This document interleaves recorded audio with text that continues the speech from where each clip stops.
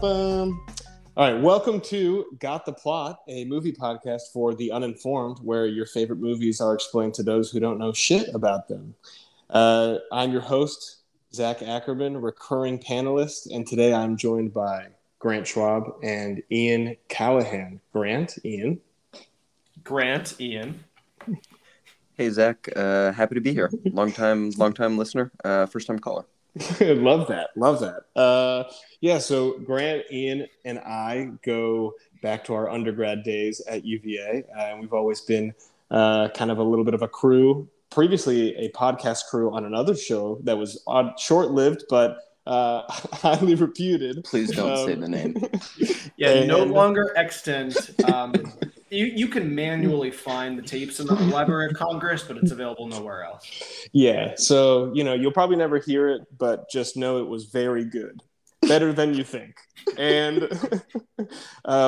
just to kind of like kick us off here and space for you guys to give a little bit of background about yourselves, can each of you tell me what your favorite movie theater going experience has been, if you have one? Grant, do you want to start?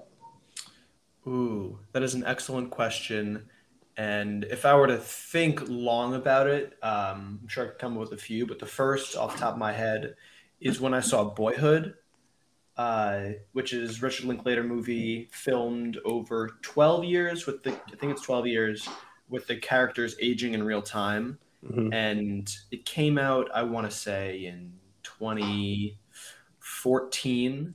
And it is a movie that because it's not very plot driven and it's very long, it's I think north of 3 hours. It's not something I've actually ever returned to, but seeing it cinematically was very, very cool. It mapped very closely onto where I was at the time. The main character, it tracks him from ages 6 to 18, and I saw it when I was 19. So feeling like I was there along with the character and reaching the culmination at the same point that he was very special. It was very cool. Yeah, I know we're all, well, I won't speak for Ian, but I know you be a big Linklater guys, so I'm not surprised to hear that, but excellent choice. Ian? Yep. So I think few honorable mentions. The first time that I saw La La Land, I did not know that it was a musical. I just knew that it was a rom-com with Ryan Gosling and Emma Stone. So when the first big musical number started, a minute into the movie, my friend and I just looked at each other whispering, is this a musical? And really enjoyed it. I think that seeing The Dark Knight when I was, I don't know, like 13-ish, 14-ish when that movie came out, was probably the time when I walked out of the movies like the most, man, that was the greatest movie ever kind of feeling. Yeah.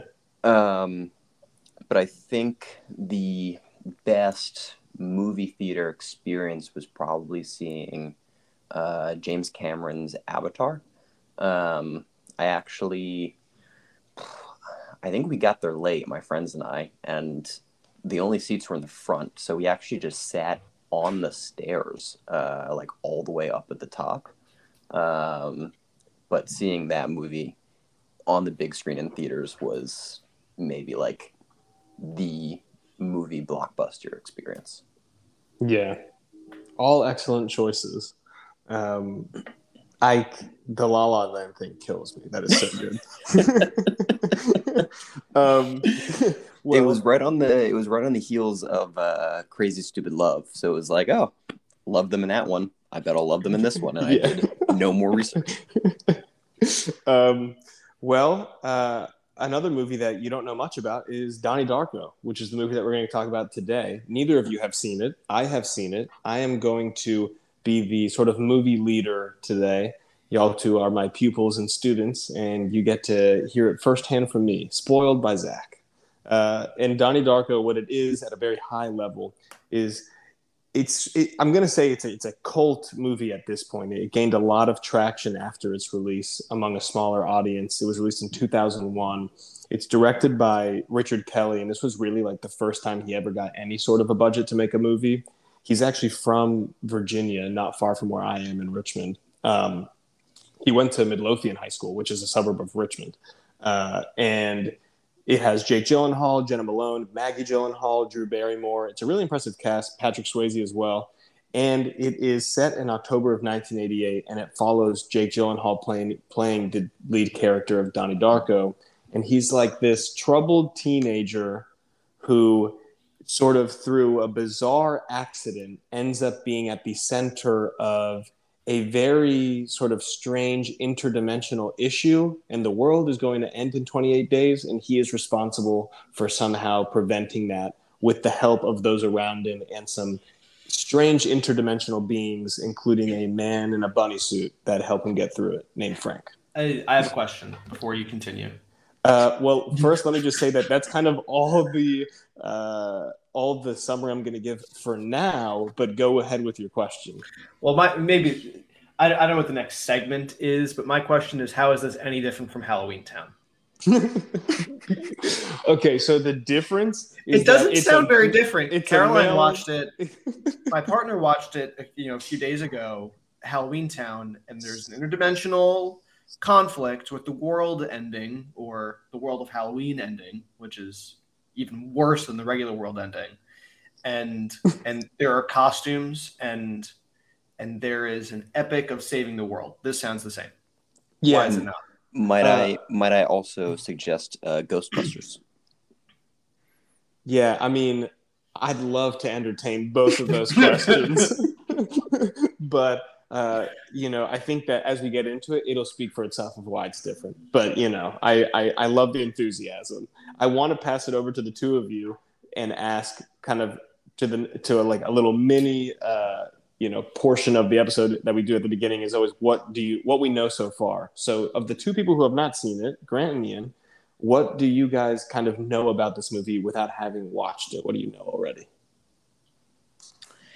So all that I have seen is one photo from the movie, which is Jake Gyllenhaal sitting in, I think it's a movie theater, watching a movie, and Frank was his name? Frank the bunny. Yeah. Is in the row behind him. That's all I got. Yeah. Okay. That is all you know about this movie. That's it.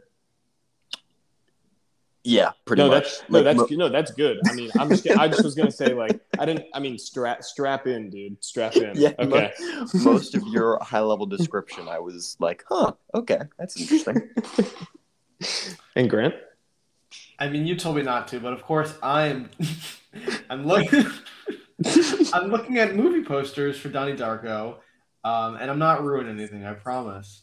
By looking at these, there's this rabbit guy or this rabbit mask. I don't know if it's an actual rabbit or a person in a rabbit mask, featured very, very, very prominently. It seems like this is the sort of central figure. I would guess maybe spirit guide, but also antagonist to Jake Gyllenhaal. That is my guess from the poster. As far as what I know about this movie is exactly what you said. I know it's a cult favorite, but I know nothing else about it. Okay. All right. Yeah, this is I love it. We're going in very blind.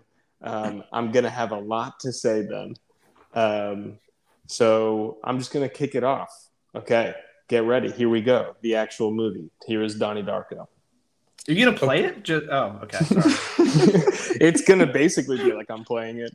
So so we open outside in what is kind of like a mountainous area. And because we all went to UVA and this guy's from the suburbs of Richmond, it's kind of like that area of 81. It's kind of like Shenandoah Valley-esque, right? And Jake Gyllenhaal, Donnie. Sorry, I don't want to interrupt. My eyes are closed and I am there. Okay, great. So I'm really glad that you didn't want to interrupt. Yeah. Thanks for saying that. That made it a lot better. So Donnie is there. It's very early morning, and he basically just wakes up. Okay, like the dude apparently slept here. He wakes up and he looks out at the landscape, and you can just tell that they're not really on a mountain. Like I've never seen like it's just so clearly like a screen or just like a painting of a vista that he's looking at. But he's like, it's like kind of weird. And then he's like looking around like, how the fuck did I end up here? And then he kind of smiles to himself like, like this is weird. Then he gets on his bike and he bikes home. And that is like, and then it's like title, Donnie Darko. Like that is the beginning of the movie. Did they have you fooled even for a second that this is a real backdrop? No, it's like very, at least for me, like immediately I always think about it. Every time I watch it, I'm like, this doesn't even look like it. Like it doesn't look real. But yeah, so Donnie's on his bike and he's biking home. Sorry, hold on. One more thing. The way you describe it, it sounds like he very quickly accepts and is fine with the situation. Up. Yes. 100%. He is just like, oh, I guess I got to get home. Like he's just kind of sulking around like a little teenager who's like, you know what I mean? I just get into hijinks. Like, what am I going to do? Painted landscape. Gotta go. I mean, yeah. So he's now on the bike. He's going home. I actually love this scene. There's like a really great song playing over it. And this is how we get introduced to where he lives. It's the town of Middlesex, which is actually a town in Virginia. I don't know why Richard Kelly, who wrote and directed it, didn't just make it in Midlothian where he's from, but it's still set in Virginia, a suburb in Virginia. And you kind of see like all like those suburban homes, lots of manicured lawns, landscaping. And then he gets home and you get this sort of slow-mo intro of everybody in his family throughout the house. So like it shows that he has a dad whose name is Eddie. His mom, Rose. He has an older sister, a couple years older, whose name I'm blanking on, I think is Elizabeth. And that's played by his actual sister, Maggie Gyllenhaal. And then he has a little sister named Samantha, who's like, seems much younger. Like Elizabeth is like 19. Donnie appears to be like 16. And then Samantha looks like she might be 10. But actually, as I'm saying it out loud, that's not that old difference. Yeah. So you know what? It all checks out in the Darko family.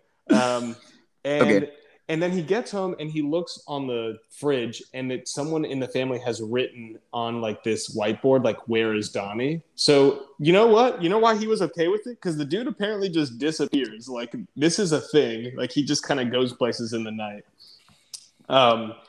And Zach, I have a quick question. When is this movie set? Oh, great question. 1988.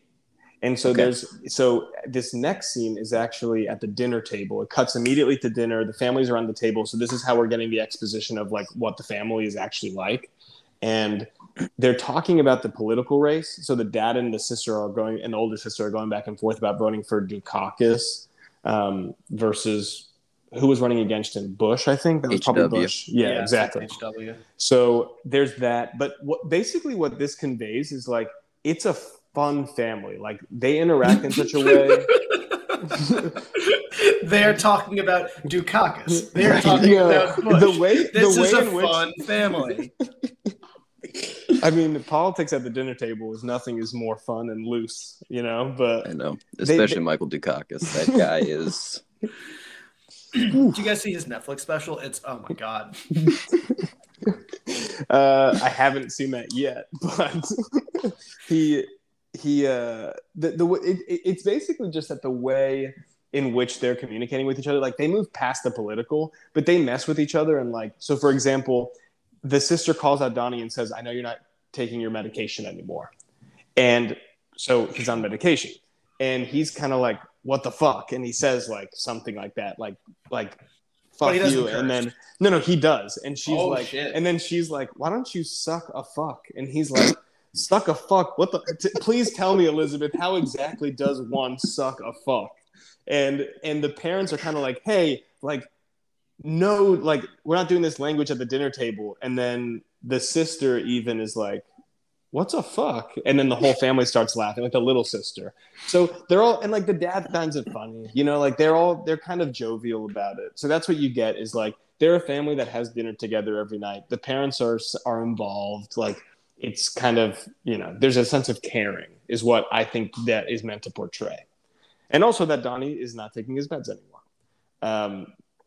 And so then after dinner, his mom walks in to kind of be like, where'd you go last night? Where do you keep going? Why aren't you taking your medications? And you get the sense that she really cares and worries about him.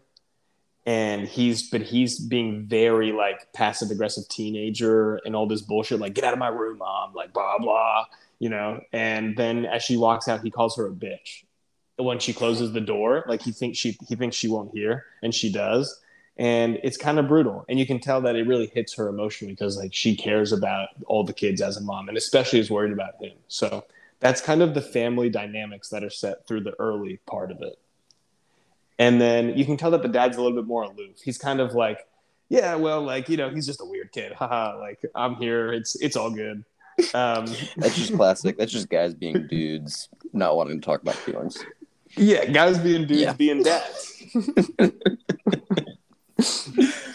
So the next day, they wait, or actually I should say this. When it strikes midnight, it is now October 2nd. So this is the same night. Everyone's asleep. Donnie gets woken up by a weird voice that's like, hey, Donnie, like, get up, wake up. And it's like, come to the golf course. And so he walks all the way to this golf course and he finds a bunny. And this is who we find out is named Frank. And Frank, in this full bunny suit, tells him in 28 days, the world is going to end. And basically alludes to the fact that, like, you're going to stop it with my help. And then right after he tells him that, we cut back to their house where Donnie is not because he got up to go to the golf course. And a jet engine from a large airplane crashes through Donnie's room. Everyone in the house wakes up, freaks out. Meanwhile, Donnie's on the golf course. He falls asleep there. This fucking guy. He wakes up the next morning from two guys who are playing golf and are like, what are you doing out here? And one of them's his friend's dad, and he's playing with Patrick Swayze, who we're going to find out about later. His name, Jim Cunningham. Okay, I was going to say, is he in character as... Yeah, no, is he just sort of cameo, like, oh my God, Mr. Swayze, I love you in Ghost, whatever that one is. Good job. Yeah, he's like, yeah. It's an incredible cameo appearance. But also, I really don't want to give credence to Grant's earlier point, and I've never seen Halloween Town, but you're telling me that in Donnie Darko, the world's going to end on Halloween? Okay, and actually, the same movie. Great point. This movie. What year does Donnie Darko come out? 2001. 2001. Yeah. Halloween Town. Typing. What year we got? 2008. Less fun sounding. Yeah. No way. Really? I just made up a number. Okay. I mean, you can keep doing the research. Let me just add 1998. That's when Halloween Town came out? That is when Halloween Town, the movie, came out. That is shocking. I can't believe that's from the 90s. So they aired that into the early 2000s, because that's when I saw it. I think they continued making sequels, but the original Halloween Town is from 1998. Wow. Okay. That's a big PSA to the listeners. We'll give that one to you for free. Well, this is becoming a Halloween Town episode because it's sort of like a who did it better and who did it first sort of thing. Yeah, no, and honestly, like, I feel dumb just thinking of this now, but like now that we're talking about it, this movie is very much like a Halloween movie. And I don't know why I've never classified it that way. I think because it's just so out there in other contexts, but the general ambiance of it does feel very Halloween. So yeah, Halloween is going to play a role later. Excellent. Love that. I love a Halloween movie. Yeah, I would say Halloween's one of my 5 favorite holidays for sure. I mean, can we get the other 4? No, we're not. We're not that close. Focus. So he's woken up on the golf course. The dad's always like, what are you doing? You should go home. This is weird. Patrick Swayze's like, this kid seems like he needs help. And Donnie goes home, and of course, what does he find? But like massive crowd outside his home, fire engines, police, and his family. Like he's trying to get in, and they're like, "Hey, dude, like we can't let you in here. This is a crime scene." He's like, "I live here, man. This is my house." And they're like, "Oh, you must be Donnie. Okay, come on in." He finds his family, and they're all like, "Holy shit! Like, Donnie, I can't believe that you basically just escaped death. I don't know where you were, but like, thank God you weren't there." And then like the FBI shows up and the FAA, and they're like discussing what happened, and they're kind of like, we don't even know where this jet engine came from. So y'all have to sign this agreement and say you can never talk about this because for some reason, like we can't match up the serial number on this thing to anything. And so they sign it. The Darkos go stay in a hotel. They're going to have to be there for a couple weeks while they're redoing the roof. That's going to be paid for by the airline company. But it's all very odd and mysterious. And so then the next day, okay, now he's actually going to school. Him and his younger sister go to the same school. It appears to be a private school. They go to the bus stop. So they both ride the bus. At the bus, we meet very briefly, that important of characters are the little sister's friends. Then somewhat more prominent are Donnie's two friends, who also are kind of like, man, I can't believe you cheated death. And you can just kind of tell like these guys are not interesting. Like they're his friends, but he just seems so much more intellectual than them. And then maybe one of my favorite characters is also at the bus stop, and it's a girl named Charita. She's a little overweight, and she's wearing earmuffs, even though it's very clearly not cold. And anytime they talk to her, she basically is just like, shut up. And she says it like that. It's like, shut up. And I can't remember anything that she says besides shut up in this movie, but it's iconic. It's fucking iconic. Absolutely wildly out of place. Like she does a little bit more in the movie, but like not much more. And it's just fascinating that Richard Kelly was like, we need Charita. Right.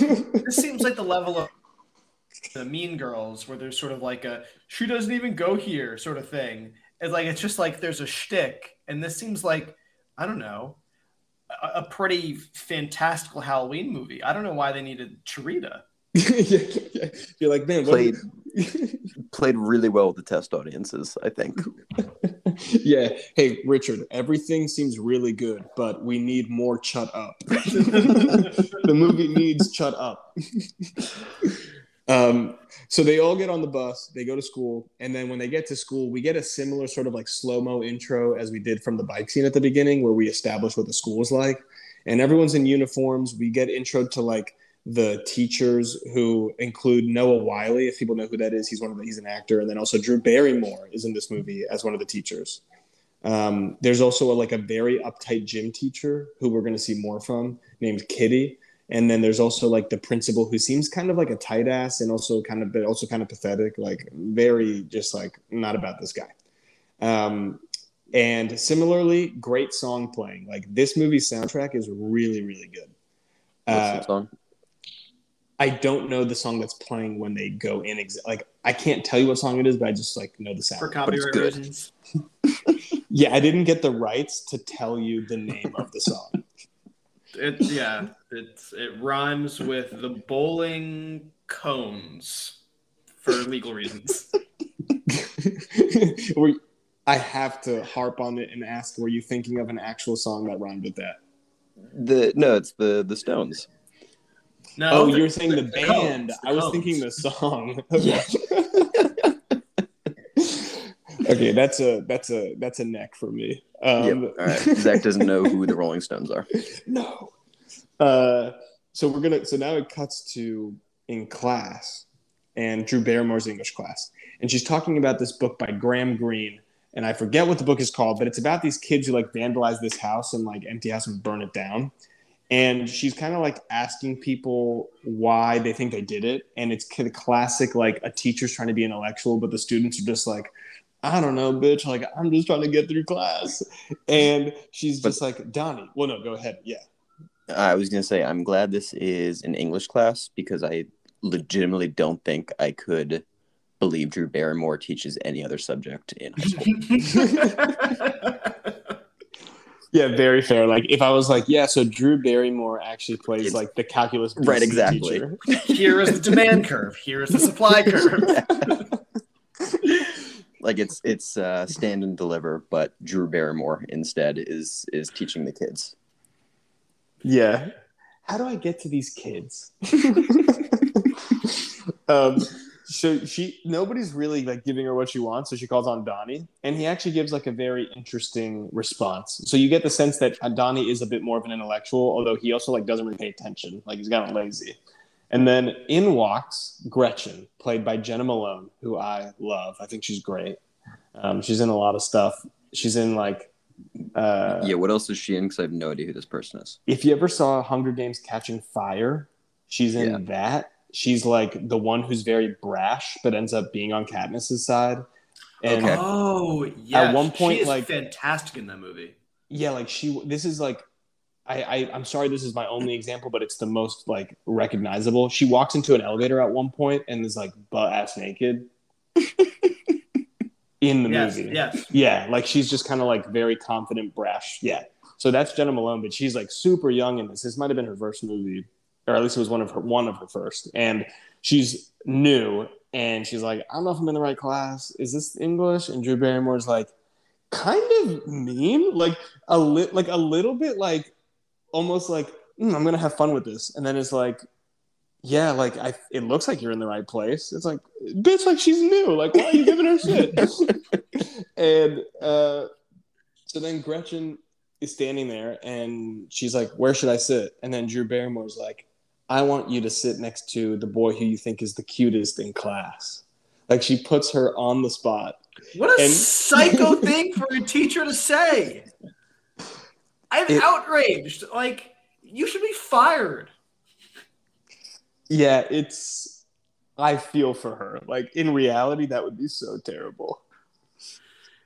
And so she kind of doesn't know what to do, right? Like, she's looking and standing, and then Drew Barrymore's like watching where she's looking, and then she just kind of makes the decision for her, and she's like, Sarah, get up. And that's the seat next to Donnie, and she's like, Gretchen, sit there next to Donnie. And then they kind of look at each other, and it's like, hey. And then, yeah, you're like, okay, something here, right? Something's here. So now we cut to Eddie, who's Donnie's dad. They're in the car, and he's taking Donnie to therapy. But on the way, they almost run over a crazy old woman who's like walking in the street. And it turns out her name is Grandma Death. And people know her, and she's always outside walking. And it seems like she just walks back and forth to her mailbox over and over, waiting for a letter that like never comes. And Donnie helps her off the road so they don't hit her. And she whispers something in his ear, which is basically along the lines of like, everyone and everything ends up dying alone. And you're like, okay, cool. Okay. Like, it's like, yeah, no, you're so welcome. So what is this point? Because I'm getting a lot of whiplash from shut up to everyone and everything on this planet dies alone. Such a good question. It is like sort of like it leans into more serious teen drama, if that makes sense. Like the Frank stuff and everything is like supposed to be like slightly eerie and mysterious, like not scary, but like, yo, something's weird, and like I'm not playing around. Like this isn't supposed to be funny. But there is like the comedic relief of certain lines, and like Charita's obviously odd and like a standout, and I think is meant to be a little bit of like a like break from that. But it very much has more of this kind of like angsty teen drama feel throughout. And it basically is. The comedy isn't dry. It almost seems like some of the jokes are, maybe this isn't the right word, but a little slapstick, even though it's a drama. Maybe in some ways. I would say it's actually, and I would just like I would actually add that it's just like not really that funny. Okay. At all. Yeah. I would also caveat it with Zach's tone is probably like a little different than exactly in the movie. Yeah, fair. Very interesting. Yeah. We'll see how that theory pans out. So Yeah, it is. It is very much like a weird, like science fiction psychological thriller that is wrapped up in a teen drama. Like it follows some of those classic teen drama beats, um, and and yeah, I mean you'll see it throughout, and like the high school stuff very much plays into that. But once they get back in the car, then they go to the doctor's visit. Donnie's talking to his therapist, and he admits to like meeting Frank. Like he's telling her, like I saw like this bunny, like 6 foot tall bunny rabbit, and his name's Frank, and like he says the world's gonna end, and the therapist is just like uh oh. Just like, I mean, I don't know about Frank, but Donnie, you might need some help, my dude. So, and she's kind of, she seems kind, but also like a little judgy about it. You know, like she's very much like this cannot be real. And then Donnie goes back home, and that night he wakes up again with Frank being like, "Wake up, Donnie." And then Frank is like, "Let's go to school." And Donnie picks up an axe and goes to his school, and you just kind of see him walk in. And then cut to the next day, they're at the bus stop, and someone comes and is like, "Hey guys, like school's canceled." And apparently like the whole building flooded. And then you cut to the school, and the janitor and the principal are there, and someone has completely like burst one of the pipes. And so the school's flooding, and then the principal's like, "This is crazy." And the janitor's like, "Well, you're not gonna believe this then." And then he takes him outside, and there is the axe is like lodged into the head of the school mascot that is like entirely bronze metal. And you're just like, how the hell was somebody strong enough to get that thing in there? Is the school mascot any kind of natural predator to the rabbit? It's actually just like a dog, from what I remember. That's a good question. Dogs chase rabbits. Yeah. Yes, absolutely. Yeah. And then also written in graffiti on the ground in front of the mascot is "They made me do it." Okay. Always very ominous. I need to start saying that more. I think just like everyday life, like someone at work's like, "Oh, like what, like what's up with this analysis?" I'm like, "Oh, they made me do it." Why are you late, Ian? How do you plan to handle the follow-up question of who's they? I will not. Good approach. Yeah. Always the mystery. Good strategy for long-term employment. So with school being canceled, Donnie is walking back home, and he runs into Gretchen, and they haven't really talked. They just saw each other in class, and she's being bothered by some bullies.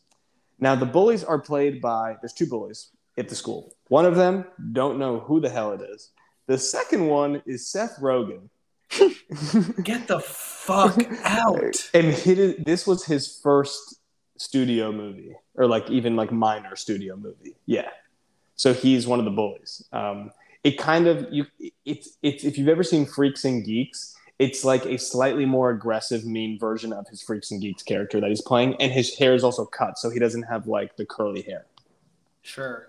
Wow. So I was gonna say, I don't know if that works, but when you say like a more aggressive version of the Freaks and Geeks character, that sounds like it really works.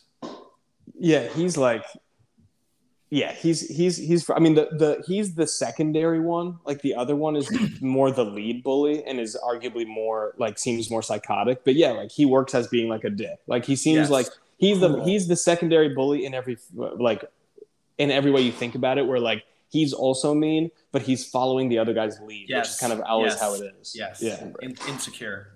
Exactly. I mean, you gotta work yourself up to those sorts of roles. You know, the prestige of main bully can't come. You gotta put in your time, put in your work. You're not gonna get that in your first movie. Yeah, yeah. I was thinking you were thinking from the character perspective, and I was going to say like it'd be interesting if they explored the storyline of like the 2 bullies and how Seth Rogen's like, "I want to be the lead bully today," and the guy's like, "No, like you're not there yet. You're not there. You have much to learn." It's like you got to really lose yourself in it, man. Like you got to be crazy. Also, sorry, Gretchen was the Jenna Malone new girl, right? Yes, Gretchen is our love interest, and so she's being harassed by them at another bus stop, and Johnny steps in, he's like, leave her alone, and they leave. And so then him and Gretchen are walking, and they're walking together.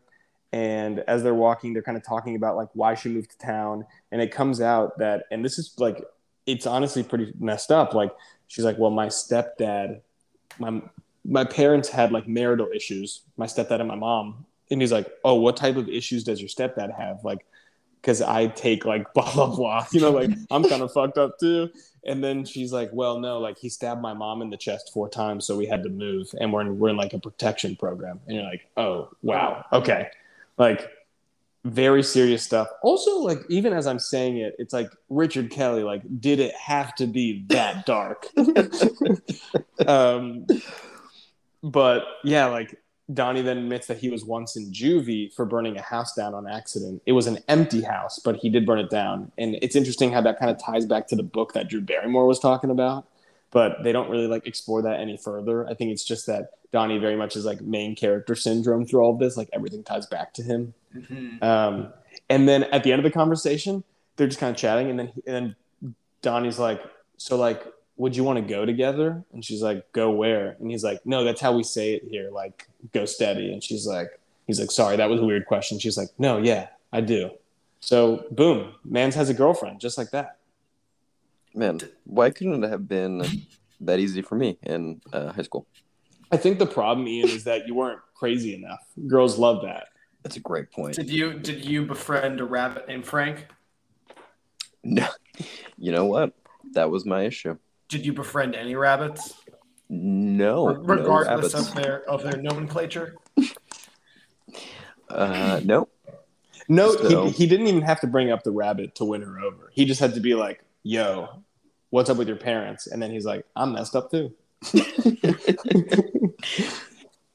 But he also shows himself to be smart in the conversation, like the way he talks. And I think that's what she's attracted to here.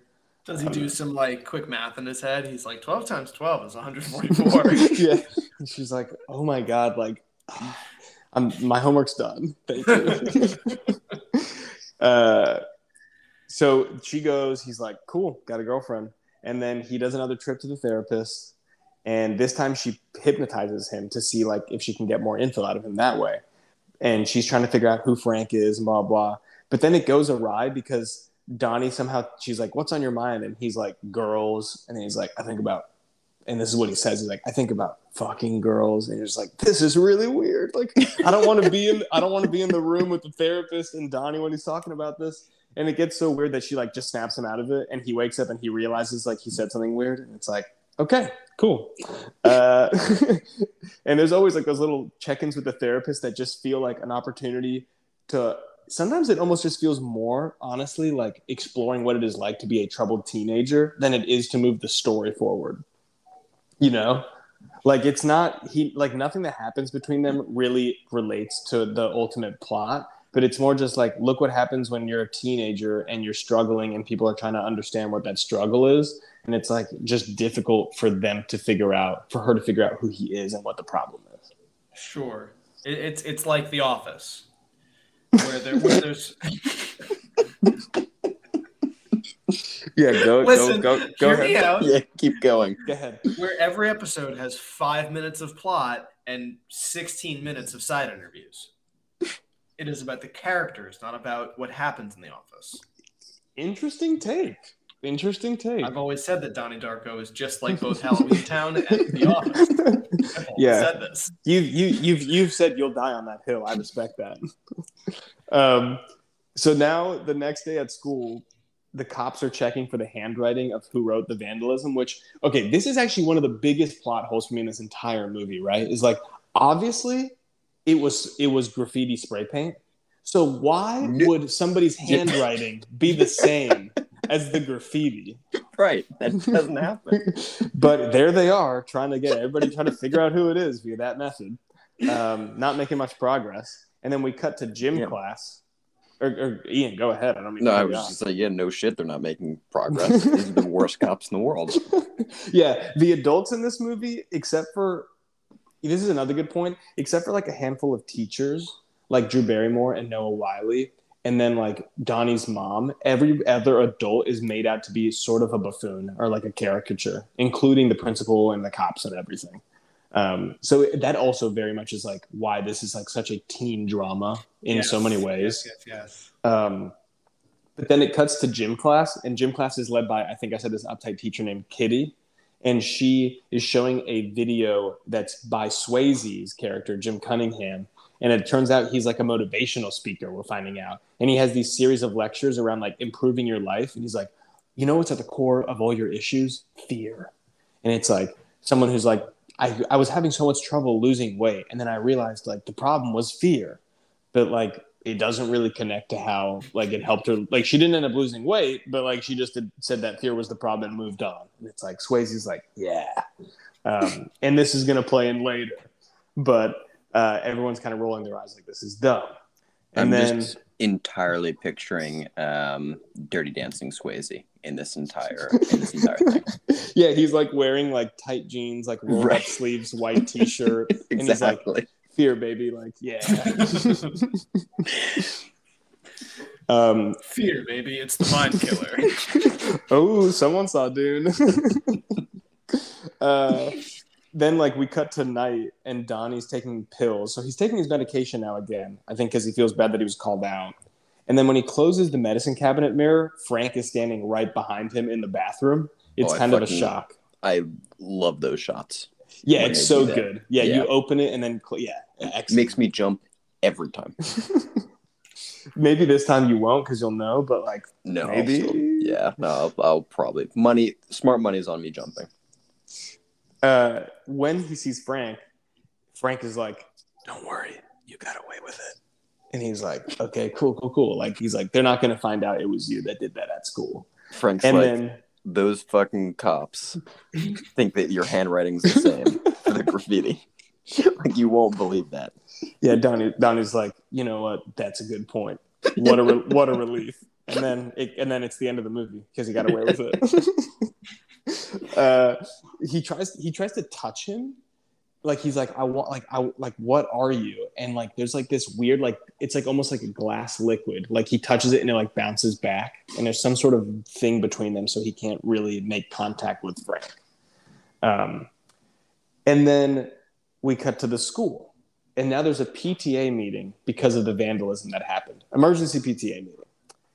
And Kitty, the gym teacher who's the worst, is getting all riled up because she's like, this book that Drew Barrymore has these kids reading is what incited it, because these kids flood and then burn down a house, and clearly somebody wanted to do it to the school, and this is terrible. And some of the parents are getting behind her like, yeah, like, you're right, Kitty. And like, but a lot of them, like Donnie's mom and Drew Barrymore, are like, what is she talking about?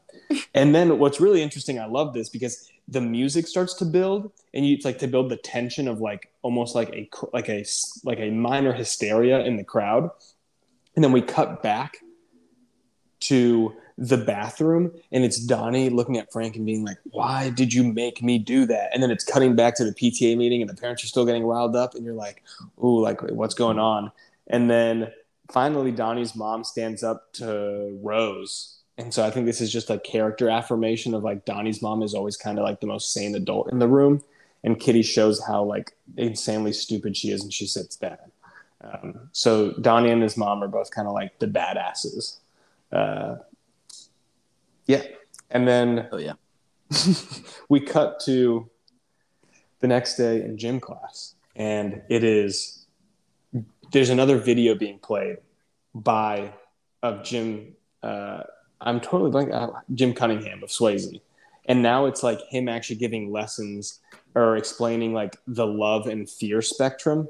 And Kitty gets up front and she's like, all right, everybody, like, I'm going to give you a situation, and then you have to mark an X on the love and fear line of where this is. Are they acting out of love or fear? And in it's so gym dumb. class? Yeah, I think it's like a health and gym Yeah, it's got to be class. some health. Exactly.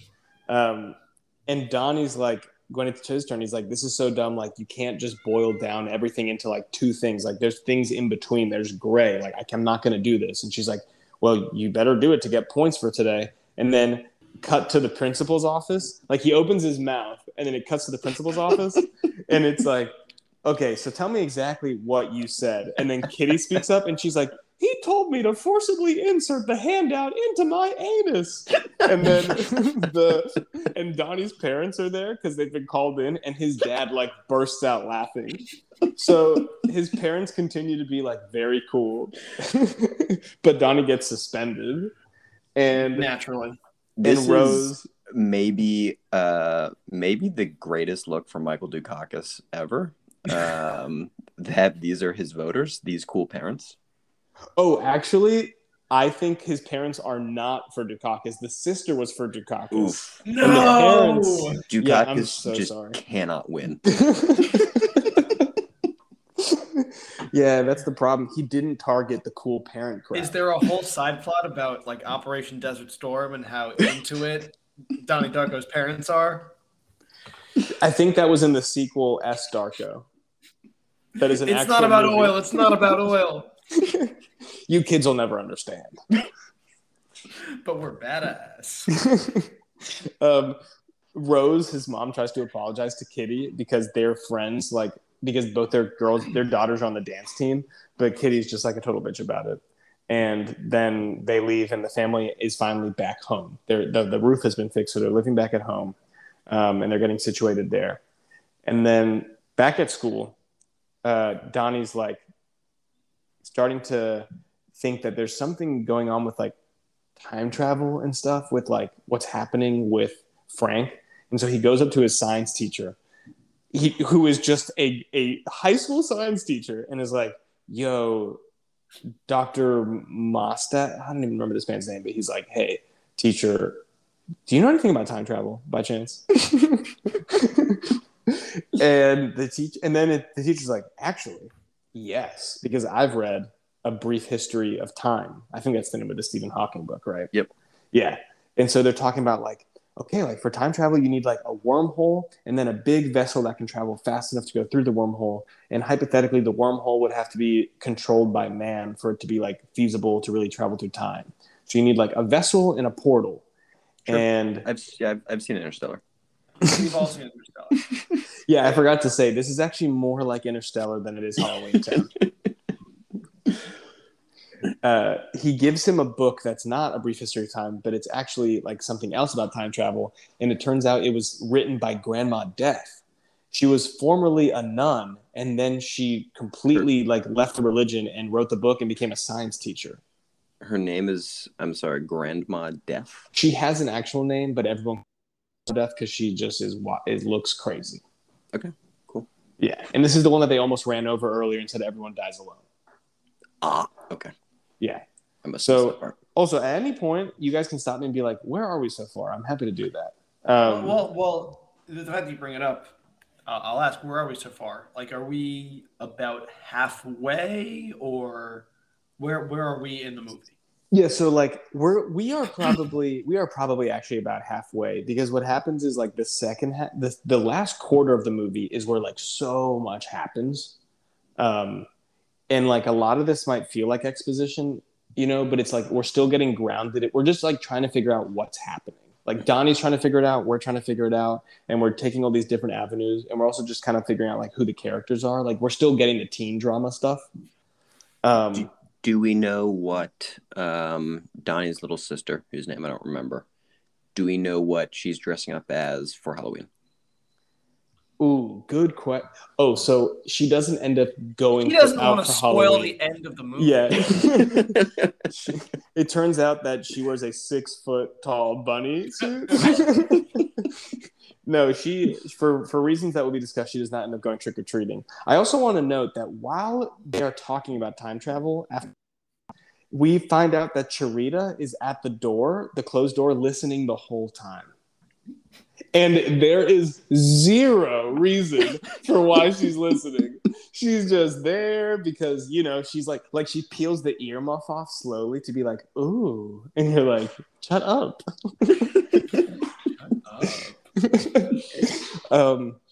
So, okay, now it's starting to get really like, I don't know if heady is the right term. I feel like I use that word incorrectly. But Donnie goes home and he is sitting in the living room with his dad, his friend, and his friend's dad watching a football game. And all of a sudden, he starts seeing like liquid tunnels that are like coming out of people's stomachs, and they're like leading directions. And then when they go a certain direction, the person follows that direction. So it's like the person's predetermined path, and Donnie can see it. And one comes out from his stomach, and he like it looks at it and then doesn't move. And then this is maybe the most comical part of the movie. The thing basically turns into like a hand, and it's like wags at him like, come on. And it's meant to be serious, but you're just like, why did it turn into like a Mickey Mouse hand that was like, come on, boy, like you got to see this. Like it like beckons him. Yes, exactly. It's like, okay, come on, like really, like I need you to get out of the chair. Yeah, dude, stop fucking around. Is it the same sort of liquid glass material that makes up Frank? Oh, that was a great question. So it's the same that's like in front of him when you try to touch him that like bounces back. Okay. But Frank is very much like looks like he's just a person in a bunny costume. Yeah. You ever seen Wilbur? Yes. Yeah. Yeah. And all the parts about like the weird sort of mercurial glass that happens with Elijah Wood. Yeah. Okay, I know where Ian was actually going with it. Which is to say a man in a life-size like animal outfit. Yeah. Yeah. But yeah, I mean, always an opportunity to just bash you, right? Thanks, Grant. Sure. That's what I'm here for. So he's seeing that. He follows it, right? It takes him to his parents' room.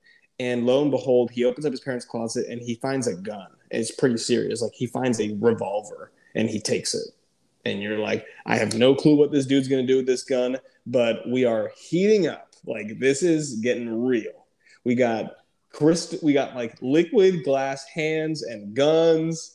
So Donnie the next day, we cut to they're in science class and him and Gretchen are apparently worked on something together and they're presenting it.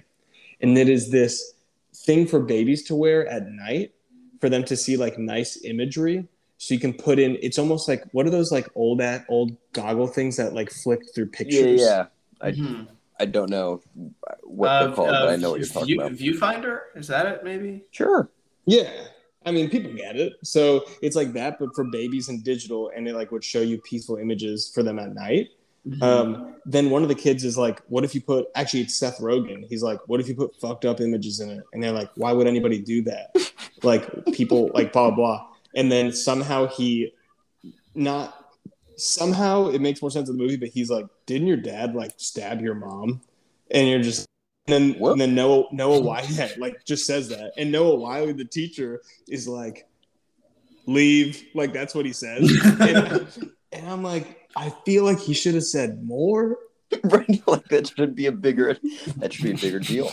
He's just like, he's like, okay, that's the last straw. You need to leave class. Like that's it. And then obviously Gretchen's upset. So they go outside. And earlier, I actually missed this part, but Donnie wanted to kiss Gretchen, and she was like, no, I want it to be at a time when like, and Donnie's like finishes her sentence, and he's like, when you want to be reminded of how beautiful the world is. And she's like, yes, exactly. And so she's super upset because of what happened. And he's like, Gretchen, are you okay? Like, what? And then she just kisses him, and you're like, oh, like this is when she needed it. Like she needed the romance. And Donnie's pretty pumped. He's like, finally kissed her. Hell yeah. We're really going. Right. Like she is maybe going through some like major emotional trauma because of this, but hey, she kissed me. So Dude got us first. Okay. Wait, Grant, what was that? He got us first. That's big. Good for Donnie. It is. This movie has these moments where you're like, I don't know why you put romance at this dark moment, and it's going to happen again. And I've never understood it. But now it's night again, and we're split between two settings. Donnie's in the bathroom, and Frank shows up again, and his parents are at the doctor's office trying to talk to the therapist about what's going on. Donnie is trying to stab Frank with a knife, not like in a way to kill him, but just like to break through the glass. And he keeps stabbing him where the eye is, and he can't get through. Meanwhile, at the therapist's office, the therapist like, wait, yeah. Sorry, what do you mean where the eye? Like he's stabbing him like directly over where his eye is for some reason. Okay, like that's where he's aiming. And the parents at the office, the therapist like, Donnie has an increased detachment from reality, and I think he's paranoid schizophrenia and having daylight hallucinations. And his mom is clearly like increasingly worried. Like she is the emotional anchor of this movie, and I didn't realize it until multiple viewings, but she is so good, and she is what gives the movie like any heart is the parent relationship, and she's just watching her son like totally lose it. Or at least seemingly lose it, even though we find out that maybe this was all. I'm gonna say totally lose it, yeah. But like, is he losing it, or is there an interdimensional rabbit who needs him to save the world? Yeah, that's exactly. Good. It's good. It's the question I always ask myself. The hard-hitting questions. Yeah. Is Frank waiting for Donnie to be ready for this information? How is he building to the revelation? Maybe we get there. He's really not. No, I have bad news for you guys. Wait, Zach, I can take this one. What he does is he makes Donnie like paint his fence and wash his car. And the whole time Donnie thinks that he's doing these like menial tasks, right? But then at the end, you find out that those tasks had a point. The whole that was the training, you know, for the interdimensional space battle, right? You've got to graffiti the school to learn how to blow up the big bomb inside the alien fortress. Got it. Right. Yeah. I mean, now it's really coming together. I'm realizing, and I'm going to be totally open, that I am going on for a long time. So this is about to speed. I should have sped up the beginning. I'm going to speed up the end, but I'm going to try to still make it good. Okay. This is like any good movie realizes that they've been going on too long and they just squeeze everything in. This is basically the podcast version of Game of Thrones, where we just like come on. everything into the last season. So now I need to share this part. Jim Cunningham is throwing a live session at school, Patrick Swayze, and he's doing his same bullshit about fear.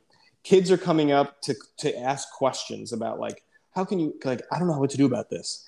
Great little bit here. Ashley Tisdale from The Sweet Life of Zach and Cody is one of the people who comes up to ask a question. And then also Crazy Steve from Drake and Josh is one of the people who comes up to ask a question. Good God, what an ensemble. Yeah, incredible casting. And then Donnie calls out. And then Stanley Tucci asks a question. Yeah. And then Anthony Hopkins gets up and he asks a question. Donnie like stands up to ask a question, but then he's like, I have a question. Like, do you really believe all this bullshit? And everybody's like, oh, but some of the students are like, yeah, do it. And then they go back and forth, and he basically calls him the Antichrist. And then Donnie gets suspended from school again, but everyone's like cheering for Donnie. And you can tell that like you're just like something's up with this Jim Cunningham dude. Then Donnie goes to a movie with Gretchen that night, and Gretchen falls asleep during the movie, and then Frank shows up, and this is the scene that Ian saw where Frank's in the movie theater. Yep. And first Donnie's like, what are you, like, take that stupid bunny head off. And he takes it off, and you see it looks like a teenage guy, and one of his eyes is like missing, like it's been blown out. Ooh. And he's just like, I'm sorry you had to see this. He puts the head back on, and then he's like, look at the screen, and there's a portal that shows Jim Cunningham's house, and he's like, Donnie, burn it down. So Donnie leaves the movie, and he goes and burns down Swayze's house. And it's a pretty cool montage where you're seeing him burn down the house. And then also it's cutting to like this assembly that was happening at school where the dance troupe that Kitty leads and that Donnie's little sister is in is like performing their number. And it's like, again, very good use of music. But what's interesting is like the girls are young, but they're doing this like very adult dance. And you're like, why did Kitty teach them these dances if she's so uptight? Like she's kind of hypocritical. And I feel like that's the point. But we wake up the next morning. By the way, Donnie makes it back to the theater, and then Gretchen wakes up right as he gets back, and he's like, yeah, cool, like, let's go home. No arson. I don't know if that. Yeah, like, you slept for the whole movie. It was good. I definitely didn't get up and burn. And then now a couple of character things are going to happen, okay? And I'm going to just kind of, like, try to summarize it quickly. there's a newscast the next morning of the house being burned down, but what they really say is that they found a kiddie porn dungeon in Swayze's house when they were fixing like the fire issues. So the dude is a total piece of shit, and he's now been outed. Drew Barrymore, as a result, I'm going to do it this way. Kitty, who is the leader of the dance troupe, they qualified for some competition in like New York or in somewhere. And Kitty goes to Rose, Donnie's mom, and is like, I need you to take them, be the chaperone, because I have to stay here and defend Swayze, because she just fucking loves Swayze. I've seen Dirty Dancing. I get it. Yeah, everyone, yeah. Rose is the only one who can resist Swayze's charm in this movie. And so she's like, okay, fine, I'll go, which leaves the house empty for the weekend, which is going to play into everything. Also, side note, Drew Barrymore gets fired. As I'm saying these things, I'm like, you know what? Drew Barrymore getting fired doesn't really do anything for the plot of this movie, but it happens. And this is also great. Drew Barrymore goes outside and she yells because she's so upset about getting fired for like no reason. She's like, fuck. And then she looks over, and who is sitting there and witnessed her yell that? None other than Charita eating a sandwich. It's just like, and then she just looks at her, and then Drew Barrymore walks away, and that's it. Charita doesn't even say anything. So now we know that that the parents are gone. And there's an intimate moment between Donnie and his mom when she's leaving, and it's very sweet. And you can feel like Donnie, all of a sudden, like, he's done with his angsty bullshit. He realizes something's wrong, but he maybe realizes, like, he cares about these people. So they leave. They have the house alone for the weekend, and Donnie and his sister decide to have a party because his sister found out she got into Harvard. So, like, let's fucking go. It's Halloween. Let's go. Party time. They're having the party at the house. Another montage that goes through the house. Similarly, very well done. Good music. Gretchen comes over. She's freaking out because her mom is gone. This is very serious. This is genuinely very serious. She realizes she thinks her stepdad's back and came for the mom. And so they go upstairs, and Donnie is like trying to comfort her and help, but they don't know. It's like, what are we going to do? Like, she has literally nowhere to go. And they know that dumbass Seth Rogen knows the whole story. So clearly this witness protection program is not like top tier. That's an excellent point. Yes. Again, the adults in this movie are dumb. Like, they fucked it up. So what do you think happens? They're upstairs in the room. He's trying to comfort her. They end up having sex. And I'm just like, why is this the moment that they have sex? And they come down after, and they look like, it's like classic, like, couple that just had sex for the first time and probably both lost their virginities, and they're just kind of like cheeky, cutesy, you know? And I'm like, did you forget why you came here in the first place? Like, what just happened? That's kind of how I felt when I read it. So spoiler honestly, if you haven't read it, you won't even think that that's coming. Yeah, I see what you're saying, and that's book only. So deep cut. But Donnie, he like goes to the kitchen and he doubles over and he starts seeing the things again, and then he looks at the fridge, and on the fridge in the handwriting of the graffiti it says, "Here went for beer." And you're like, what the fuck? And then he takes Gretchen. Rhymed. That's pretty cool. He gets Gretchen and his like two dumbass friends, and he's like, guys, we got to go to Grandma Death's. Like, she knows something about time travel. And they get on their bikes, and there's like, it's very like sci-fi kids on their bikes sort of scene, which I like. This is hitting so many teenage movie tropes at once. Stranger Things vibes for sure. E.T. Yeah, E.T. Because at the time it wasn't even. Yes. Yeah. I know Stranger Things wasn't out when this movie came out. I just want to make that clear for the audience. Yeah. And now we're really like, a lot's going to happen between now and the end, but it's also going to happen quickly. Okay. So they get to Grandma Death's, and he's looking for her. He can't find her. Knocks, no answer. So they are looking around, and they see that the cellar's open. So they go in. They're looking around like, what's all this shit in here? And then the bullies show up, and they like grab them, and they start like holding them down on the ground. Like, what the fuck are you doing here? Blah, blah. And the bully's like, I'm going to fucking beat you up, bro. And then they see a car coming, and Seth Rogen like throws Gretchen to the ground. Like, we got to get out of here. And the car approaches, sees Grandma Death all of a sudden approaches in the middle of the road where she always is. The car swerves to miss her. And I don't know. I'm just going to say it. The car runs Gretchen over. Oh, my. Yes. Gretchen, like, just dies, just like that. And the car turns around, stops. Two guys get out. One guy's like, Frank, you killed her, dude. And then out of the driver's seat is Frank. What? But like normal Frank. And he's in a bunny suit, but without the head. And he's looking and he's so remorseful. And he's so like, oh my God, what happened? And Donnie looks at him and he's like upset, but also looks purposeful. And he pulls the gun out of his pocket, raises it, and shoots Frank in the eye. What? And everyone's like, what the fuck just happened? And Donnie's like, don't worry, guys. I know what I have to do. Everyone go home. Things are going to be okay. And at this point... Ian, you nailed it. Which part? I'm going to beat this bunny, and he's going to tell me to burn some shit down, and he's going to bring me into some, fucking fields to fall asleep. But then I'll know what to do as a result of all that.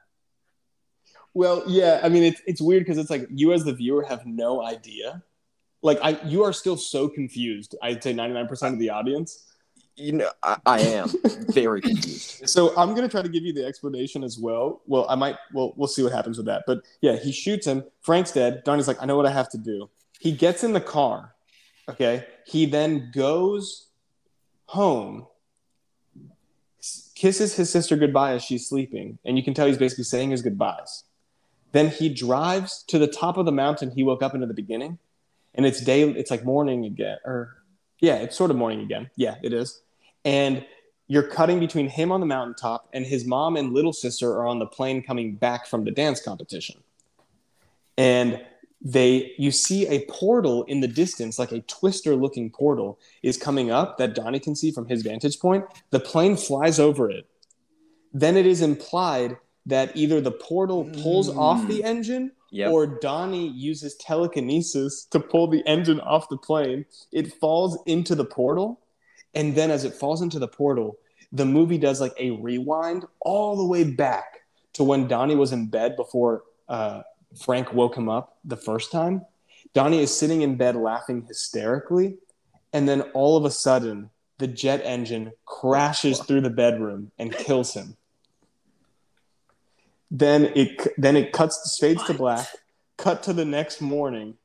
Gretchen is on her bike, rides in front of the house, and goes up to a kid and said, "What happened here?" And the kid's like, "Jet engine fell through the bedroom, killed this kid while he was sleeping in his bed." And she's like, "Who lives here?" He's like, "It's the Darkos. It was Donnie Darko."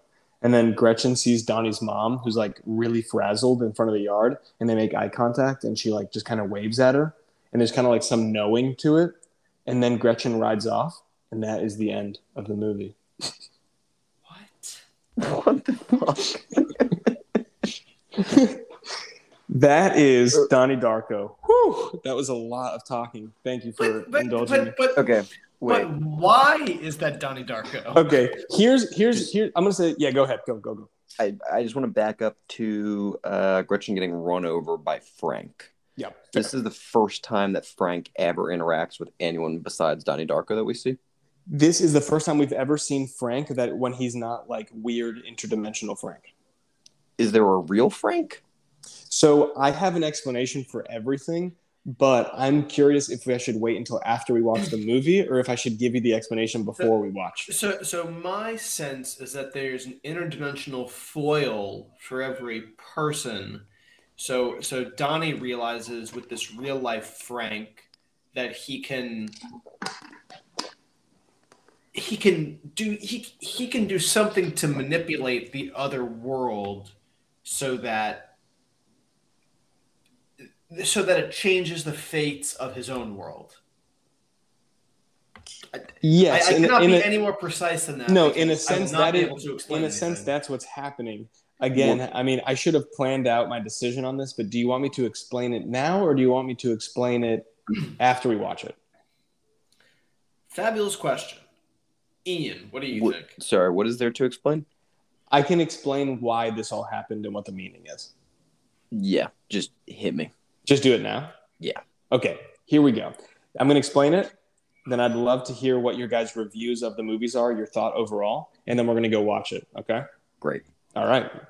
So what happens is, and I think this is genuinely impossible to know. Like, I don't understand how people figured this out without like Richard Kelly telling them, but there is a primary universe and then there is a tangent universe. And tangent universes sometimes just happen on accident. And from the beginning of the movie, when Donnie wakes up, we are in the tangent version of the tangent universe. And what happens is the engine that comes into his room when he gets up is an artifact from the primary universe. And it fell through because there was like a glitch, right? It fell through from the primary universe to the tangent. Now, because it's now in the tangent universe, that makes the tangent universe unstable. And the tangent universe is going to basically completely explode and affect the primary universe unless they get the duplicate engine out, because there's now 2 of that engine in the tangent universe. All right. Yep. So he needs to get one of the engines back.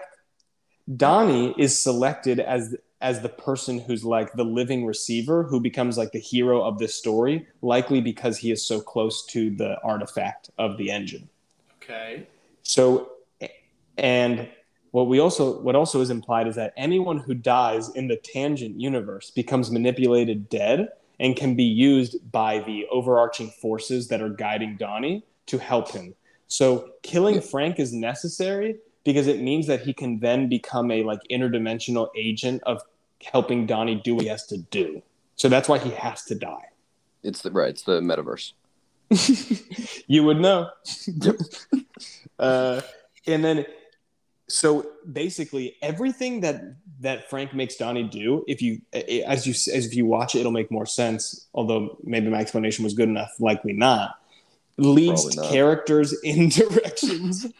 It leads characters in directions that ultimately mean that the engine will be over the like it means that Frank will die. It means that the engine will be over the portal when it needs to be. You know, like all these things have to happen. And so he needs to meet Gretchen and all these things. So that's why all these weird tasks are what guide him basically to ultimately everything falling into the right place. And like it is somewhat implied that he rips off the engine using telekinesis at the end, which is bananas because apparently like the living receiver can receive superpowers. So that's why he puts the axe through the bronze statue. And it's also implied that Grandma Death was probably formerly a living receiver in another sort of incident, and that's why she wrote the book. He does not technically have to die. Like, he doesn't have to die in the primary universe because he's the living receiver, but it's like he was chosen, and he is just unfortunately it's almost like he's like a Jesus-like figure. Like, he just has to die, unfortunately, even though he is the hero. By happenstance. Okay. Yeah. The silence you're hearing is my mouth agape. Okay. Yeah, I'm gonna say that explanation. It wasn't useless. I am thoroughly confused, but I think you know what? I'm gonna say it's like I'm like at Tenet point right now, where I get the gist of it, and if I think too hard about the details, my brain. Yes, that's exactly what I am. There's so many holes every time I watch this, but but I do want to like formally open up the space. I would like each of you to give like a review, thoughts, and a review of the movie based on the description we just heard. Then we can compare once we watch. Not everybody at once. I'm still spinning.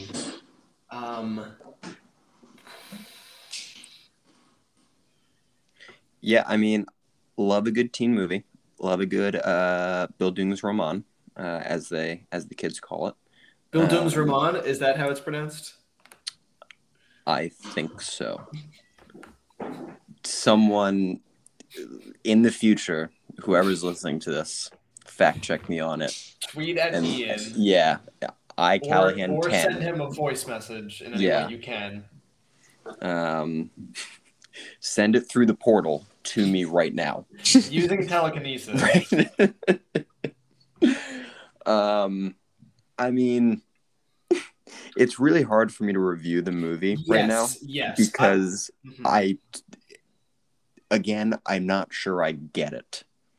The first 90% of the movie, totally in on. Sounds like a great movie. The last 10%, has broken my brain. Absolutely. I think it's so hard to evaluate something that you leave when you walk away very confused, or if the last 5 minutes or so just sort of lingers. Like, I can think about when I saw Inception in theaters, and I've seen it probably 2 or 3 times since. When I was leaving the theater, everything I was talking about on the way back with my friends was, well, does the top fall or not? What universe is he in? And that was the whole conversation around the movie, at least for me in the wake of it. Now, when I go back and I watch the thing, I can look at the landscapes, which are remarkable. I can look at the acting, which is great, and the action, which is great. But I couldn't do that until I'd seen it a couple of times. And with this, I'll turn a question on you, Zach. When you saw it, did you get any sort of inclination of the proper explanation of the film? Wait, Zach, before you answer this, I'm going to take us on a bit. Is Inception lined up for this podcast at any point? No, I think too many people have seen it. Okay. Yeah. Grant, I'm going to blow your mind here. The top, not his totem. It's a yes. It's his. Yeah. All right. It's hers. Yeah. It's hers. Yeah. Okay. That's it. That was. I can feel how disappointed you were that he already knew. I'm a little bummed. Yeah. But at the time, it was like, oh my God, what world's he in? Yes. At the time, I did not know. Yeah. No, after watching this movie for the first time, I got it on Netflix in the mail on a Blu-ray when I was in high school. And I heard I should watch it. Rips ass. Excellent. Yeah. And I heard I should see it. So I got it. I watched it. I thought I had no clue what I just watched. But something about this movie is so interesting to me that I was like a fan. I knew I liked it. I just didn't know what happened. And so I spent like an hour reading what had happened. And I love that there was an explanation and that I just had to seek it out. But it also is still like brutally confusing. Like every time I think I remember what happened, I watch it again and I'm like, I don't remember actually. Like I've lost it again. So, I mean, fair that it's tough to review it. I mean, I guess we can leave it at that and then see what we think after we watch it. I mean, it sounds good. It sounds like it was a good movie. It's just it's like multiplied how confused we are. Think about how confused you were the first time you watched it, and then think about if someone just told you the plot of the movie instead. Yeah, no, I can see that. Yeah. And Ian says it sounds like a good movie. I'm not there on it because to me it sounds like it uses this abjectly confusing plot to sort of hook people in what is otherwise a movie that leans very, very hard on teenage tropes, like very, very hard on sort of like the mold of these movies. With some of like the character devices and the plot devices with like, the shut up character in the side and like all the dumb parents and like bringing sex into moments where it's like maybe it doesn't belong, but they're teenagers and that's sort of what happens. Yeah. No. I mean, both valid points. I like that we have two ends of the spectrum here. And so I'm excited to see kind of what we think once we actually watch it. With that being said, I'll cut here and let's go check it out. Okay, I'm gonna cut.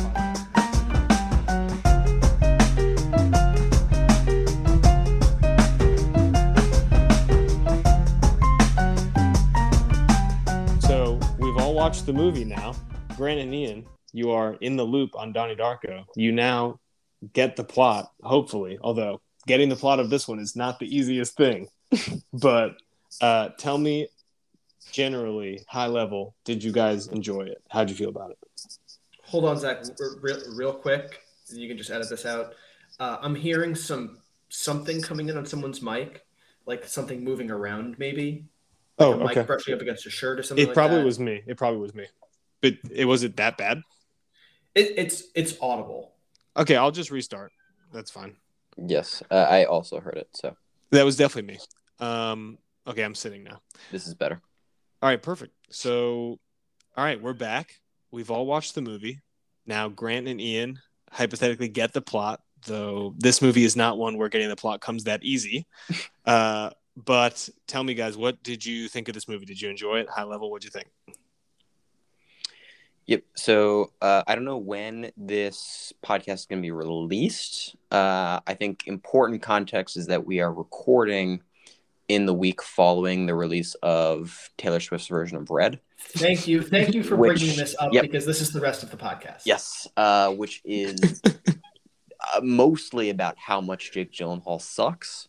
So I'm bringing a little bit of bias into this discussion for sure. I just want to preface with that. Very interesting. Good to know. I have not even listened to Red hand up, so that's going to be my homework after this. Then now I need to get the plot. Yeah. All right. Let me explain the plot of All Too Well. Let me explain the plot of Taylor Swift and Jake Gyllenhaal's relationship.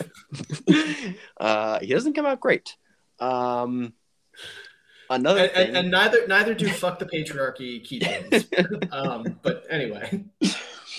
Another thing for me that didn't come out great is my understanding of this movie, because I legitimately don't think I get it more after watching it than after we talked about it. I enjoyed it while I was watching it. And then the last 10-ish minutes hit, and then, the 10 minutes following the movie where I sat there and thought about it. And I was basically like, I have no idea what the fuck is going on. But I liked the movie itself, if that makes sense. Ian, I'm in the same place. I enjoyed watching it. The ending was predictably confusing based on our conversation. Then I read immediately after the movie an explanation somewhere online of sort of the sci-fi world and what actually happened.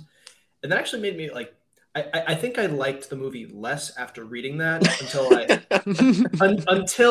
I stopped to think about it more, and where I've ultimately landed is that I did like this movie. Wow. Okay. Well, I mean, I think all of it very valid. I completely understand where you guys are coming from.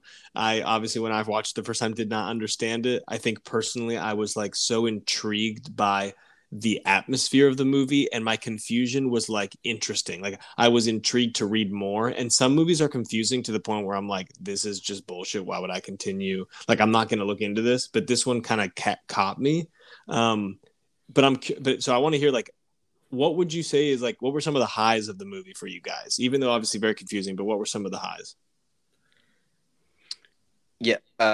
So not super related to the plot, but the 80s soundtrack for sure was a high for me. Mm-hmm. I absolutely love a soundtrack from the 80s.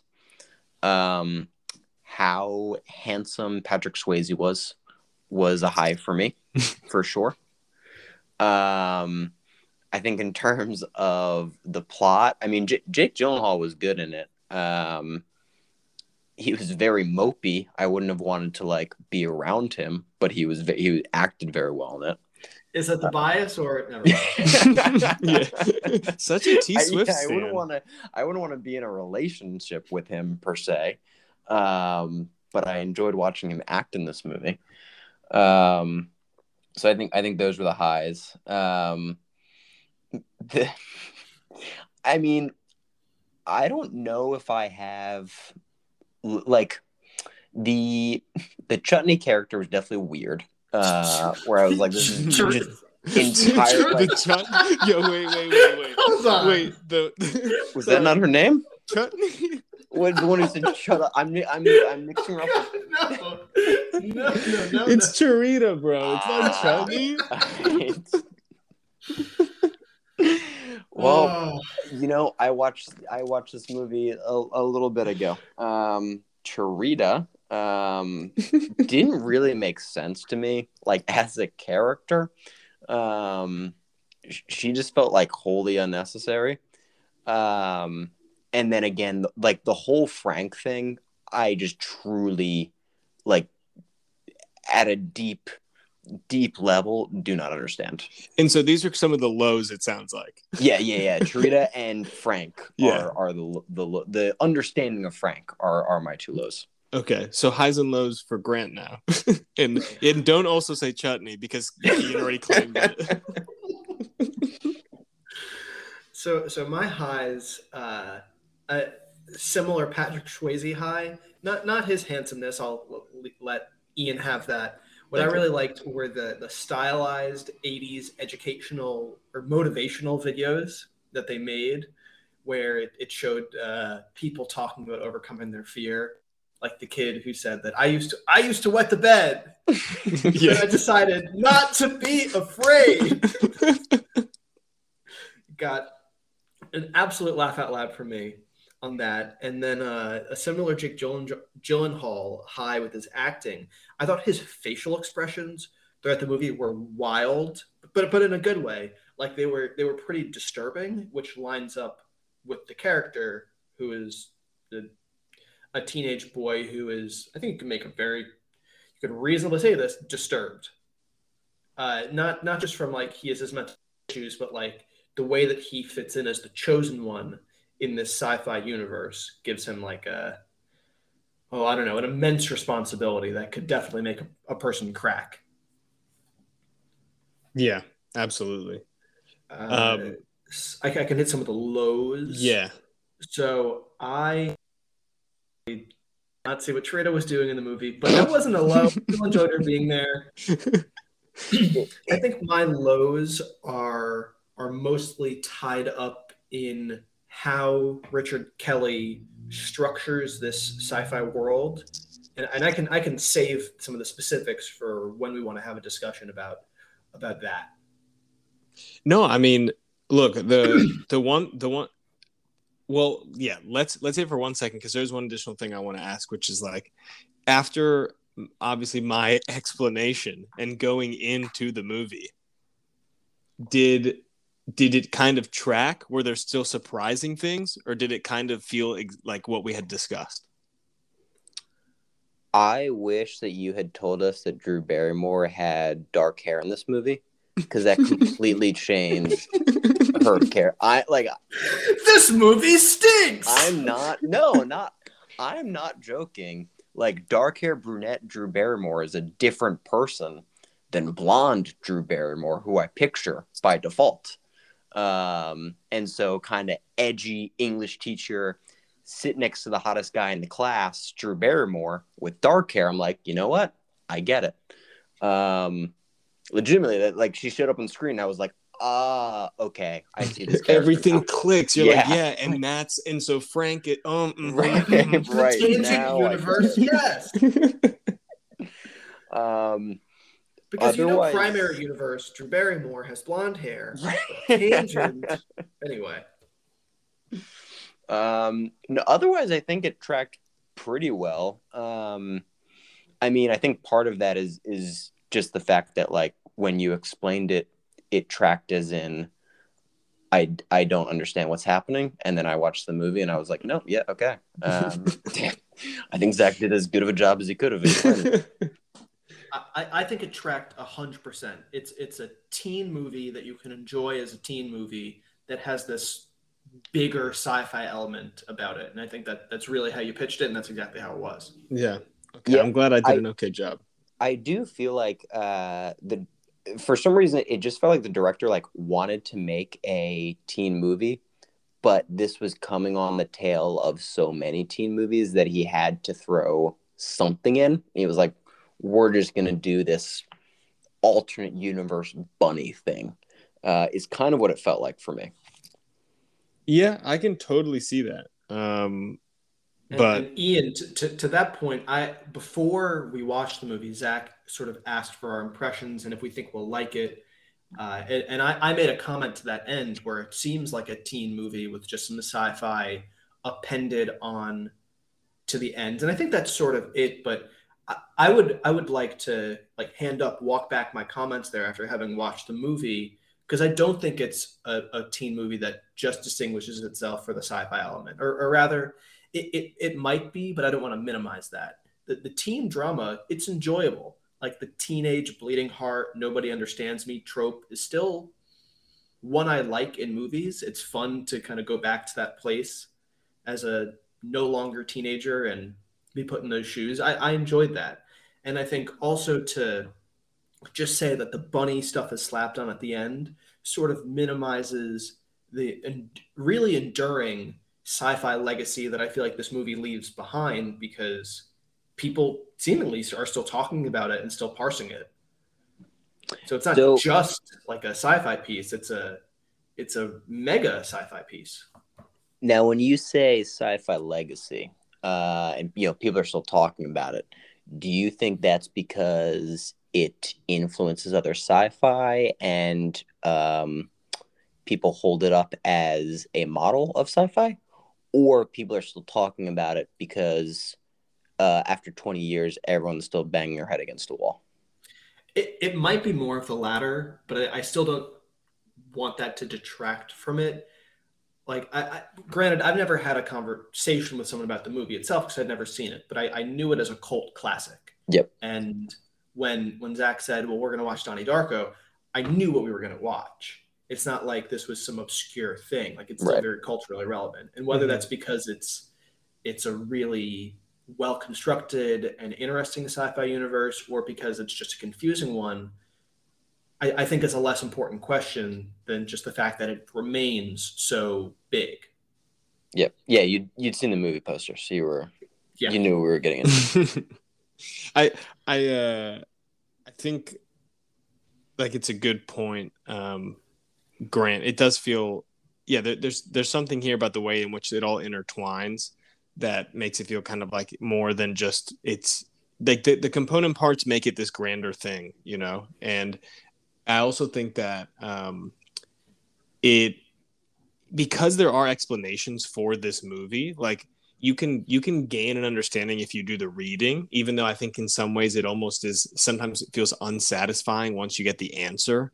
Like there's something beautiful about the confusion that it leaves you with. And maybe that's just me romanticizing it, but I do think that like it lives on because it was this, like, it is that movie that leaves you so confused, but then you can find meaning in it, whether you want it like the literal meaning, which is available online, or you can kind of create it for yourself, which I think is cool.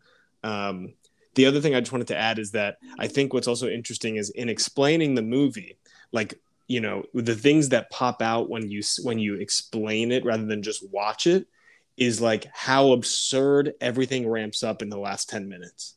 Like I'd never realized when watching, but then when I was explaining it, and then I was like, oh yeah, and by the way, like at this point she gets run over, I was like, oh my God, like this is just happening so rapidly.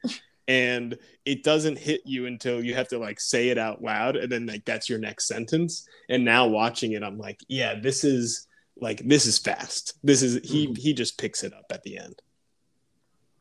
Yeah, no, definitely squeezed it in. And that all happens. I think that also, I don't know, it felt like an artistic choice too, where with just how quickly stuff happened in some of those scenes, where it was like runs over, Jake Gyllenhaal pulls the gun, shoots Frank, right? It was like boom, boom, boom.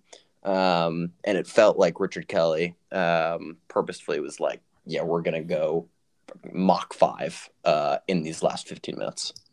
Yeah.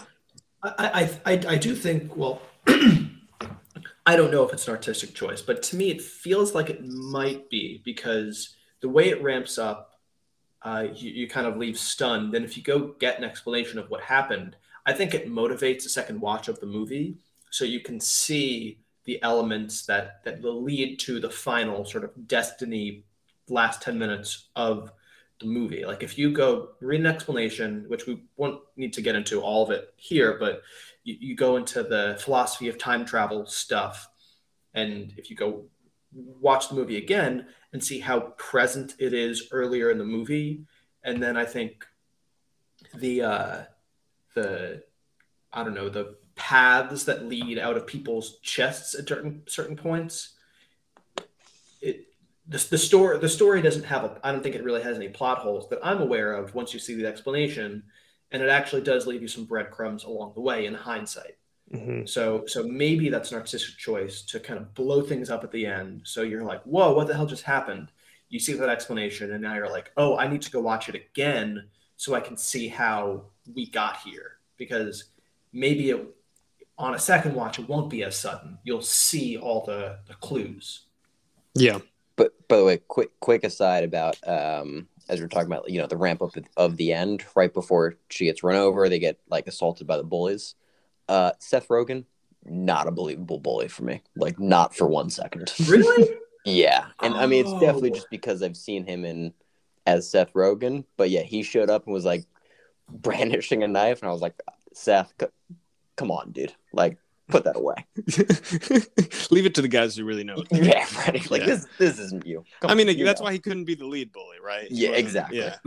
But I liked him as the second bully because I think of his character in Freaks and Geeks, which is sort of a, I don't know, questioning character. Like, he doesn't really, he's learning, and his mind is opened up in that show. And I don't know if he has that many opinions for himself. He's just like part of the crowd until he sort of comes into his own because of a relationship in that show.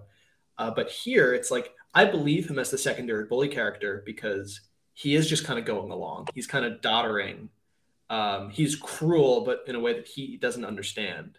Maybe I'm doing too deep an analysis of Seth Rogen's like bullshit little role in this movie, but like, I can believe him as any kind of lost teen. Yeah. All right. No, I mean, I get that. I mean, but again, that is to that point. Yes, I think that's why he is the second bully. Like, he would never be cast as the lead bully of like a group. Yes. But I do want to open it up to the other stuff you want to talk about, Grant. Like, we can start hitting the theory. Yes. So if it's all good, Ian, I'm going to get into some of the sci-fi pieces, and this sort of, I think this maybe requires having read the explanation of the movie, but I'll try to keep it to a level, even if you didn't read it. I'll try to make it work. I have not read it, so I'll be the stand-in for the listeners who have not read. Excellent. Even better. Yeah. Okay. So when I talked about my kind of journey with this movie, I enjoyed watching it. I read the explanation, didn't like it, and then I sort of liked it at the end.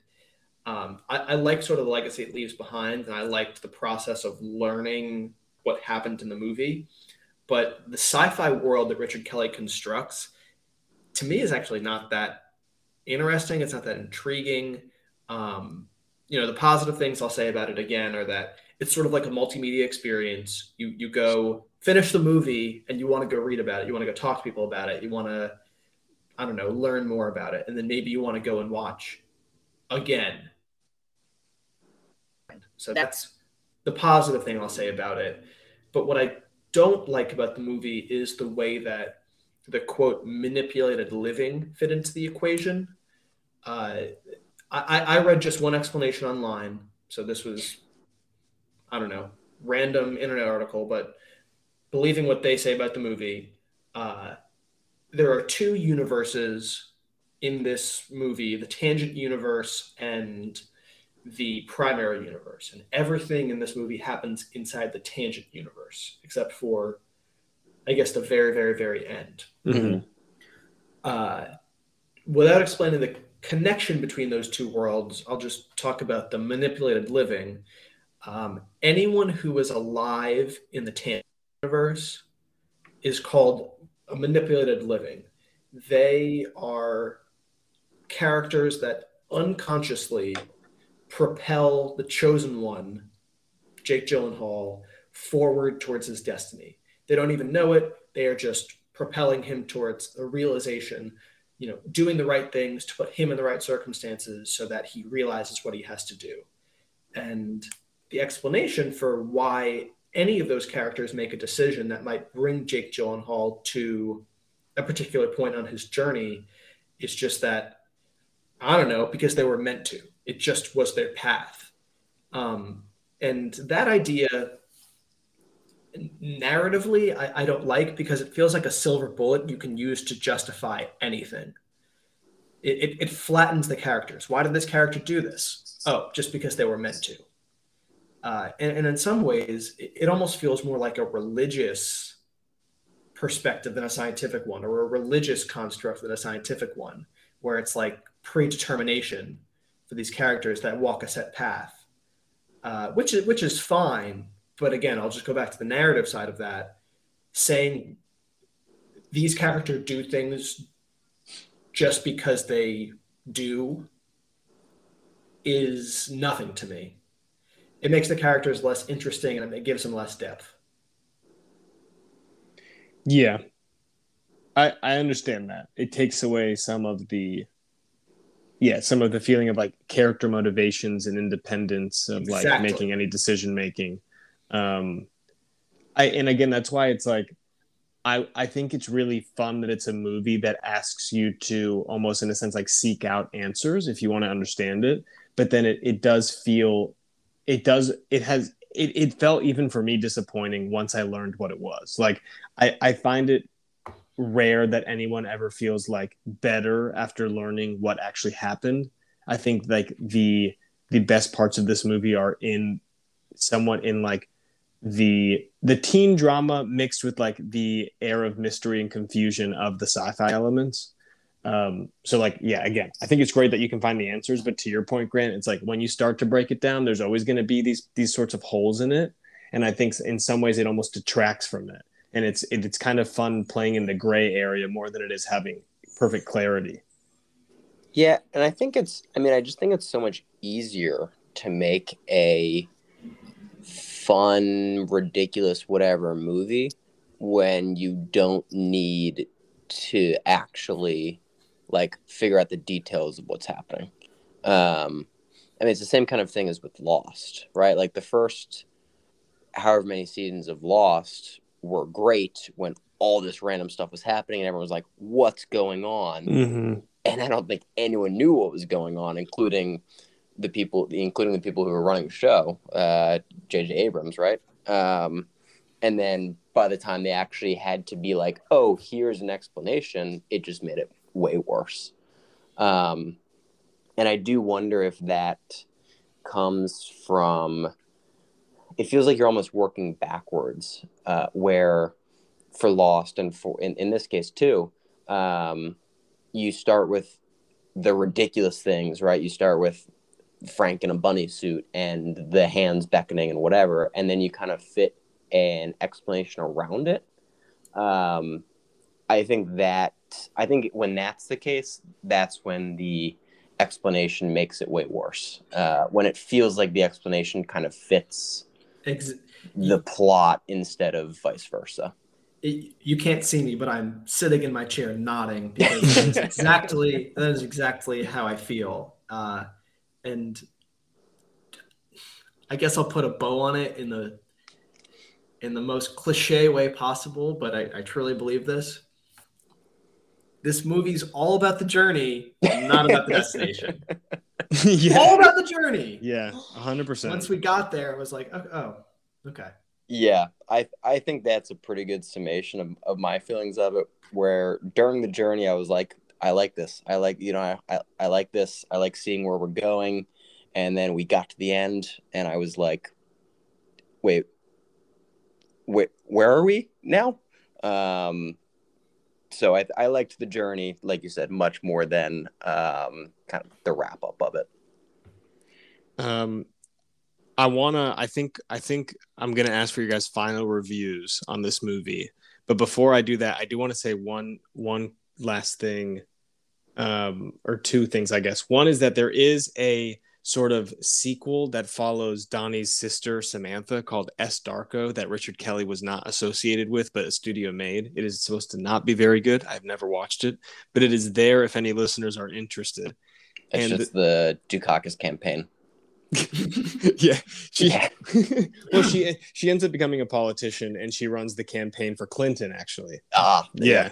Okay. But the other thing, which I think is incredibly interesting, is this movie was made for like $8 million and it made more than that. Although I think it took time in some ways for it to make that money back because it became a cult classic over time. But Richard Kelly became a bit of like, one of those young, hot on the street writer directors. And they actually approached him to write a screenplay for the book Holes, which people have probably know more commonly as the version with Shia LaBeouf that was produced by Disney. This man wrote the most insane screenplay for Holes. It like knowing the version that we have all seen and then reading what this guy like put out into the world is insane. It is post-apocalyptic and they're working on the Holes camp. So I'm just throwing it out there because I think everyone, if they're intrigued, should read this screenplay. And if I remember, I'm going to do my best to remember to put it on the Instagram page for the podcast. A link to, I'll just have it in Google Drive. That's where I have it. Everyone should check that out.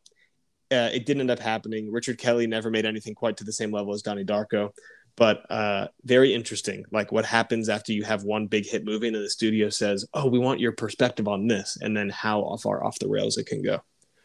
Wow, that is fascinating. So, with that being said, what are your guys' final reviews on Donnie Darko? Good, dark teen movie. Not good sci-fi movie. I think that's my one sentence summation. Would you put it on a scale? And I'm not going to force you to. But I feel like that was your way of not doing it, and you know what? That's okay. You can pass. Above average, certainly. It was like, I would say it was, like a 7 out of 10 while I was watching it, and then dropped to around 5.5 in the last 5 minutes, and when I had to think about it afterwards. Fair. And Grant. Well, I mean, to Ian's sort of style of reviewing it, a lot of sites don't do numbers because they don't want to screw people. Okay, fair. I mean, but I'll do numbers. I'll say, think about my line earlier. That's how I feel about the movie. This is a movie that is about the journey and not about the destination. And as a result of that, I'm going to give it a 9 out of 10. Not the movie itself, but the experience of having watched it. And so few movies these days that I watch and I need to go like read about what I just saw. I mean, I'll go in with most movies, look up actors after it, maybe look at what other projects the directors worked on, but rarely do I need to go back and read like what did I just watch like in the plot. And that's pretty unique. I think that's really cool. Maybe it just speaks to the type of movies I watch. Maybe I watch too many Marvel movies or simple linear movies, but no, I really enjoy the experience. So I'm going to stick with that 9 out of 10. Wow. Well, quite the praise for the journey there. I don't ask me to rate the movie. I'm only rating the just the journey. Well, again, I mean, I hope it was at least an enjoyable experience for watching, and I hope the listeners got a kick out of it. I think that does it for us on this Donnie Darko episode. Don't have a teaser for what the next subject movie is going to be, but stay tuned. We will post it on our Instagram page once we have settled on that. And thank you guys for joining me. Appreciate it. Yeah, pleasure to be here.